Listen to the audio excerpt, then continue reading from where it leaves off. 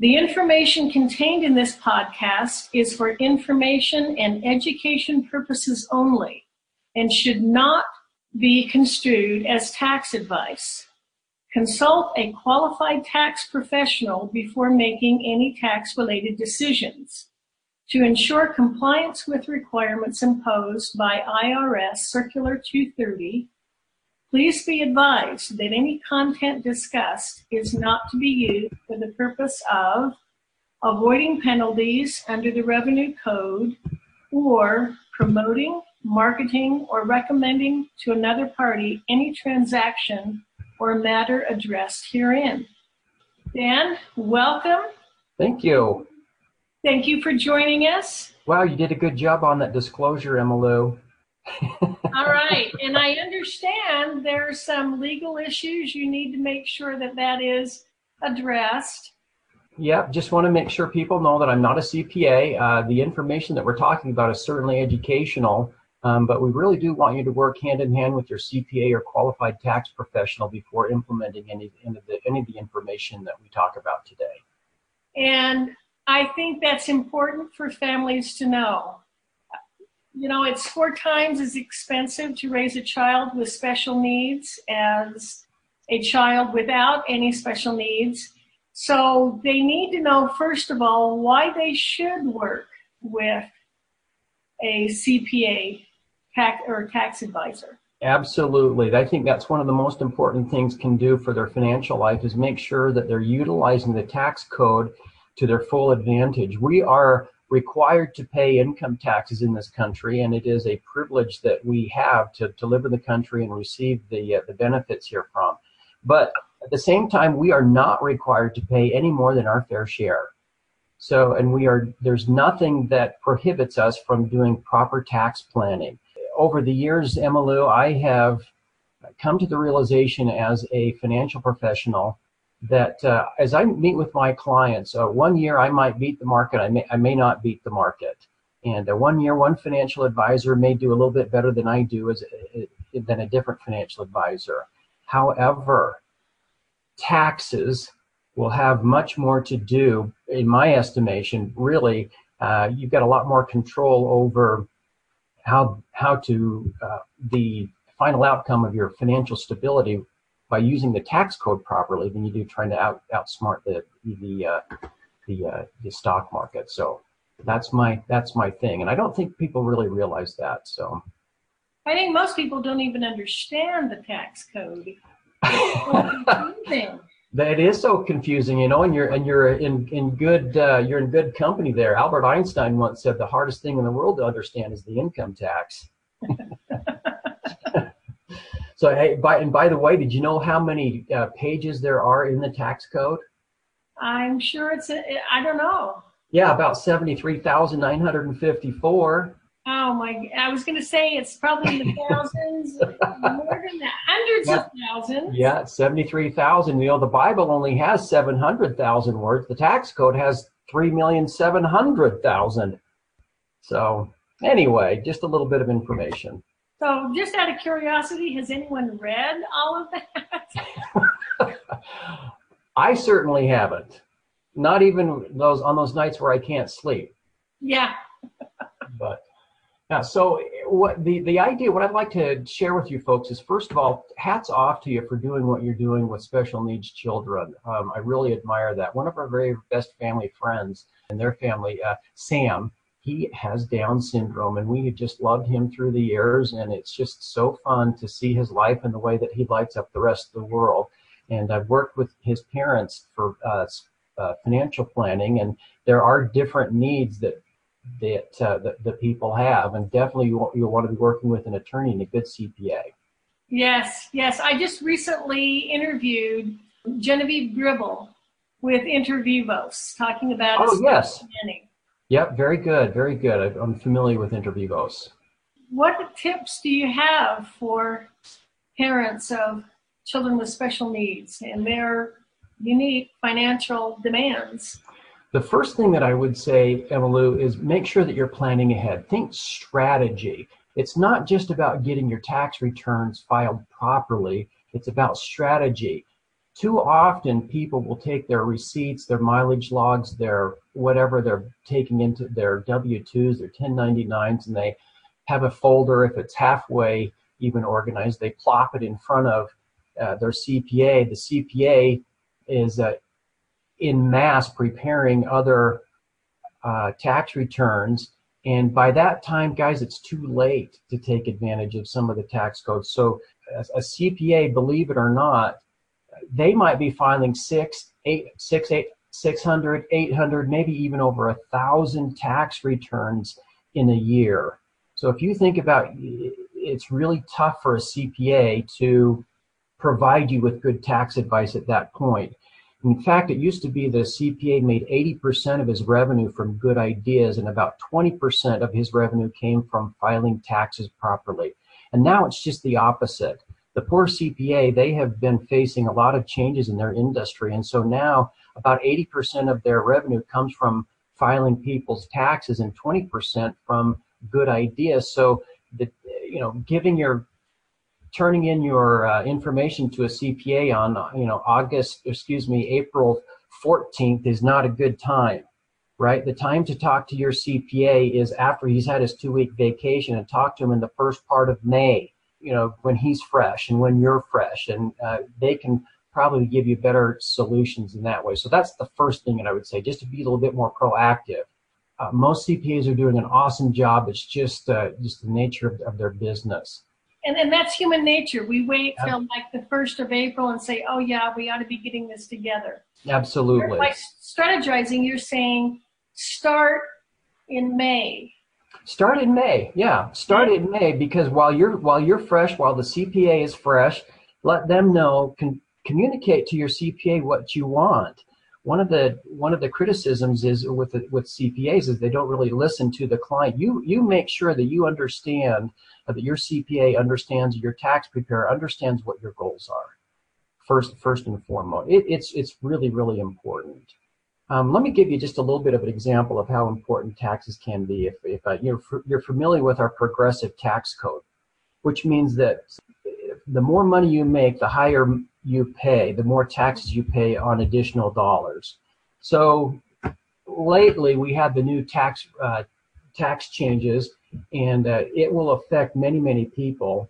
For instance, if you've made between $19,000 and roughly $19,000 and $77,000, you're going to pay about 12% in taxes.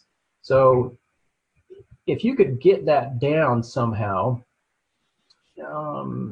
to your adjusted gross income, you could save thousands and thousands of dollars in taxes. So for instance, if your reportable income was $100,000, you're going to pay about $9,000 in taxes, $9,288 in taxes on the first $77,000, and then you're going to pay another $22,000 in taxes above that. But if you could reduce your taxable income back down to $77,400 instead of the $100,000, that's a savings of $5,000. Now, how do they do that? No, that's a great question, and basically it's just a matter of taking advantage of the tax code. You are entitled to take certain deductions, and you make sure that you're taking every single possible deduction you can. The way I look at that, that's an automatic safe 5% more money in your pocket. For every dollar that you save, Emmylou, the taxpayer, for every dollar they save in taxes is an immediate, without risk, increase in their pocket, dollar increase in their pocket, in their income. Wow, yeah, that's true. So they should know things like their child's medication. Everything. Medications, everything like that. Now, think about that. Again, we're going to go into some specific strategies here in just a minute, but I'm really trying to get everybody to understand why it is worth their time to employ proper tax strategy. For instance, if you're making $100,000, but you could save 5%, if you could save $5,000 in taxes, that's 5% of your income. Again, it's a 5% guaranteed rate of return. That's the equivalent of about 3 weeks of working. Yes, that's true. Now, I have a quick question. Sure. You're talking about a CPA. I'm I'm understanding you recommend hiring a CPA as opposed. I know a lot of people, use programs like Quicken, just try to do taxes themselves, and you're recommending a CPA because they can get this help in strategizing? Depending on somebody's situation, certainly. If they're earning, especially if they have a business, make sure that you're working with a CPA or a qualified tax advisor, a qualified tax accountant, or tax preparer. That's my view. Yeah, they might spend a little bit more money in preparing it, but they might be missing. The problem with most tax software is it's kind of a middle down the road guideline. It kind of defaults to certain parameters that may not be in the best interest of the taxpayer. Yes. So if you will work with an accountant or a CPA that's qualified, it could save you. It might cost you a few $100s to file that tax return, but you might save thousands of dollars in taxes. And to me, that's a great rate of return. Okay, I understand. And they probably have a better understanding of the tax code. Absolutely. Absolutely. Okay. Remember, there's 73,000 pages in the tax code. Who can be an expert on all 73,000 pages, yeah. Right? So probably one of the biggest things that people need to realize now is that the tax code has changed and the standard deduction has raised quite a bit. It's actually doubled from what it was. So what that means for a lot of people, not everybody, but for a lot of people, it may not be to somebody's advantage to itemize their deductions. If they don't have enough deductions on their schedules, they may be better off just taking the standard deduction because it's a little over $24,000 at this point. So that would be it. So for a lot of people, it's really good news. Well, that is good to know. Yeah. I think people just assume, always itemize. I did. Yeah. Well, and it still very well may be, and that's why you want to work with a tax professional to find that out. The other thing to consider is that business owners, the way that the tax code was set up is that the tax code really favored business owners for whatever reason. Primarily back in 1954, the IRS decided, Congress actually decided that, let's reward people for doing certain things. If you have children, you're gonna pay less in taxes. If you have a home, you're gonna pay less in taxes. If you're married, you have to pay less in taxes. If you own a business, you're gonna pay even less in taxes because you're helping to expand that tax base. So we'll reward you for that. So if you have a business, wonderful. If you don't have a business, that may be one of the things you want to consider because you're going to get all kinds of tax breaks that you didn't before. For instance, if you do own a business, one of the first things that we want to take a look at is the balance between W-2 wages and K-1 income. Let me explain what that is just for a minute. W-2 income is the income that you pay FICA taxes on. This is the federal employment. This is what you pay tax on for Social Security and Medicare. So if you have a business and you're getting $100,000, for instance, and you own a business, you're allowed to split some of that income within certain guidelines between W-2 wages and K-1 income. You will pay self-employment taxes on half of the income, for instance, on $50,000, and that's altogether it's 15.3%. So if you took the other part of your income as K-1 income, that's $50,000. Well, you're not paying any of that federal tax, any of that FICA tax on $50,000, and that saves you quite a bit of money. So that would be one thing to take a look at. Make sure that's within guidelines and make sure that your CPA and your accountant are comfortable with those guidelines. Number two would be pay your child. If you have a business, one way you can legitimately reduce your tax bills to pay your kids to work in the business. Your kids, number one, they learn the value of work and earning money, whether they're special needs or whether they are, just normal kids, normal healthy kids. And they, generally they're going to pay less in taxes than you would. So if you're paying your child an allowance, for instance, and let's say you pay them $100 in an allowance over whatever period of time, 2 months, 3 months, whatever it may be, it's actually costing you, the parent, maybe about $120 because you have to pay the $20 in taxes and go through. And do you see what I mean? Yes, yes. So if it was, think of that, if it was $1,000 over the year, that's a couple $100 or so. It could be even more of tax savings for you for doing it that way. If you employ your child in an unincorporated business, this would be if you were like a sole proprietor. You don't have to pay or withhold FICA tax as long as the child's under the age of 18. If you pay your child for domestic work, household chores, you don't have to pay or withhold those FICA taxes as long as he or she is under 21. The other thing is if you pay your child, you don't have to pay that FUTA tax as long as the child is under 21. You don't have to pay, their unemployment tax. So that's another great way to think about it. And you don't have to worry about the kiddie tax. Now, kiddie tax is a little bit different. It's complicated, so be sure that you're working with a good tax advisor to make sure that it happens. But when you pay somebody, it's better for you to pay the child and let the child pay taxes or not pay any taxes than rather you paying it. Does that make sense?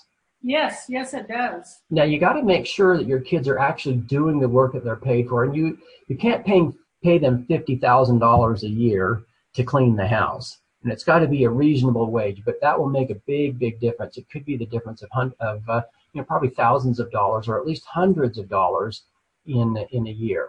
Okay. Yes. So what my understanding is, you would need to pay them whatever the going rate is. Yes. Yep.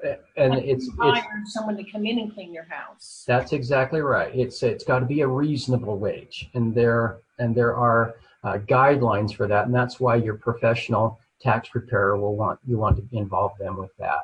I know where I live, I think that's like $15 to $20 an hour.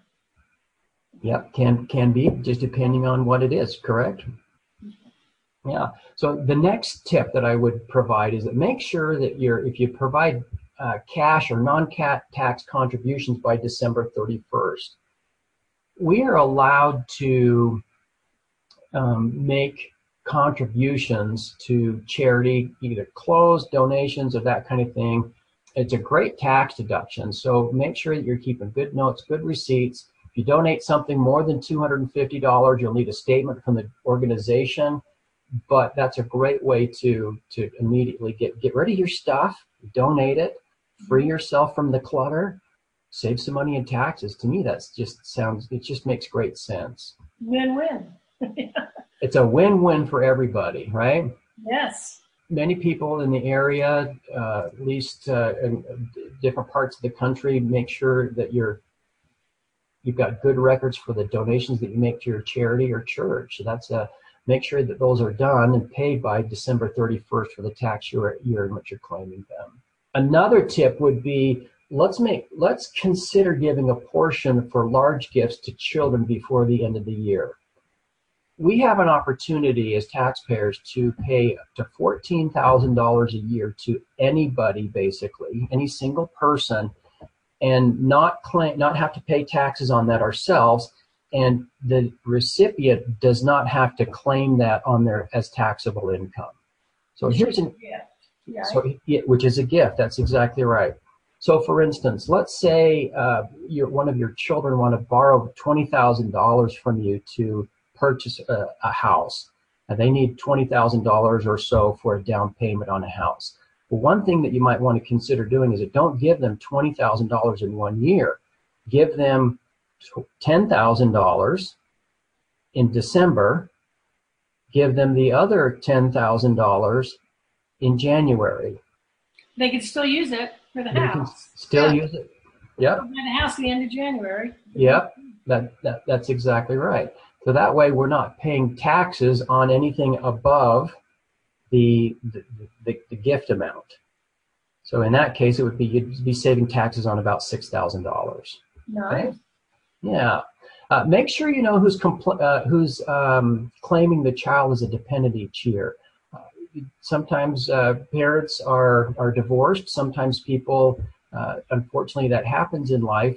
But make sure that you're coordinating who is getting the tax deduction for each of the children. That would be a big thing. The other thing that's coming up is now the child tax credit is increasing to $2,000. Now remember, a tax credit is just that. It's a credit. It's not a deduction. The difference between a deduction and a credit is basically a credit is dollar for dollar. And even if you didn't have a tax liability, you still may be eligible for a tax credit. The IRS may send you a check for the tax credit, even if you didn't have a tax liability. Yeah, other interesting. Yeah, everything. Another thing is that if you pay a nanny or babysitter or daycare to take care of your child while you or your spouse are at work, you can claim the child independent. It's called the Child Independent Care Credit. And again, this is a credit, and it's up to $1,050 on $3,000 in expenses. So the IRS, the federal government, is saying, look, we will pay you money. If it costs you $3,000, we'll subsidize that and give you $1,050 for those expenses and help offset that. So that's a lot of money. Yeah, it may be, almost a month's worth or a half month's worth of wages, depending on the situation you're in. Mm-hmm. Okay, now, the other thing is, if you're considering adopting a child, remember there's $13,840. You get a credit for that. For any expenses up to that, that's a credit as well. It's not a deduction; it's a credit. So those are. Is that a one-time? Yeah, it's a one-time thing. So those are some of the biggest tips that I would relay today on to your listeners. And I heard loud and clear your message of communicating with a reputable CPA. Make sure you're getting expert tax advice. Absolutely, and make sure that CPA knows what your goals are. Sit down with them. It would pay you to make an appointment in the downtime or the down tax rush season, and sit down with your CPA and go through all those things with them. And that's the time to do it, not April 10th. Exactly. Now, what services do you offer through TrueWealth? Can you talk about that? Well, yeah, briefly, I am a financial advisor. And so I sit down with people and find out what their goals are, what they want to do, and how they want to invest their money, and that kind of thing. And happy to sit down with anybody. One of the most important things I try to get people to do is just measure where the money's going. And typically people have holes in their bucket bigger than they thought. And if we can plug up some of those holes, it's amazing what can happen with just the money that's being wasted unnecessarily. I'm not talking about money that's you're maybe overspending. I'm just talking about the money that you're overpaying in taxes. That money in tax savings is not a decrease in your lifestyle, and yet it really helps you accomplish your goals, especially if one of those goals is paying off debt. Why not take some of the tax savings and without decreasing your lifestyle, use those tax savings to pay off debt as quickly as possible. That makes sense.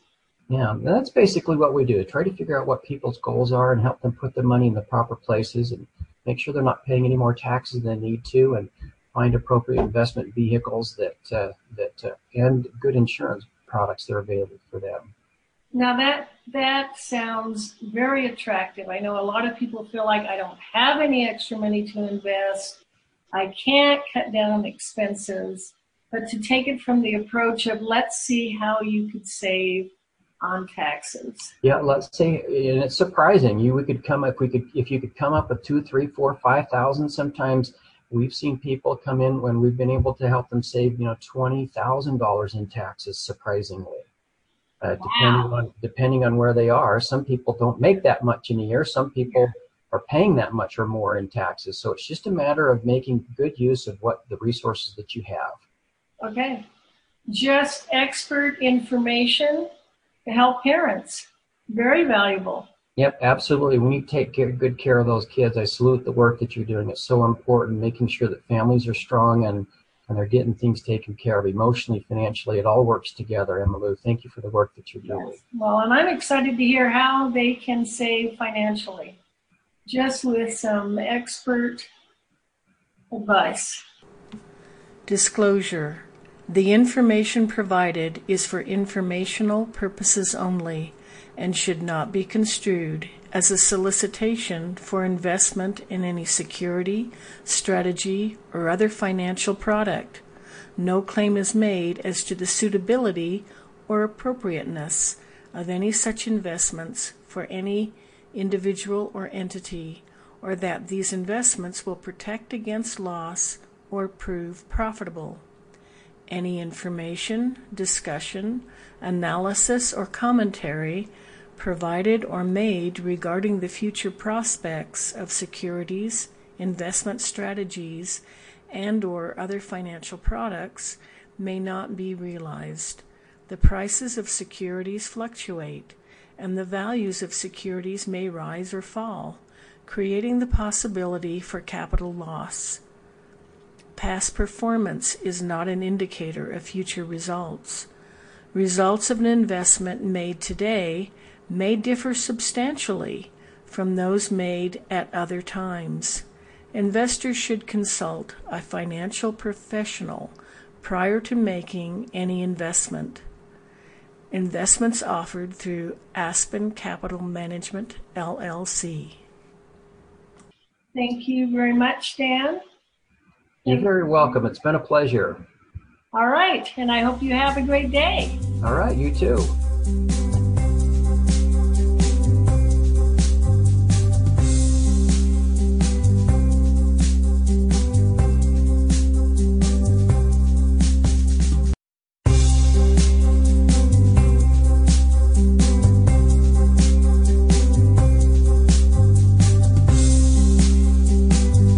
Welcome to In Support of Families. This is Emily Penrod, and my guest is Genevieve Gribble, attorney with Intervivos.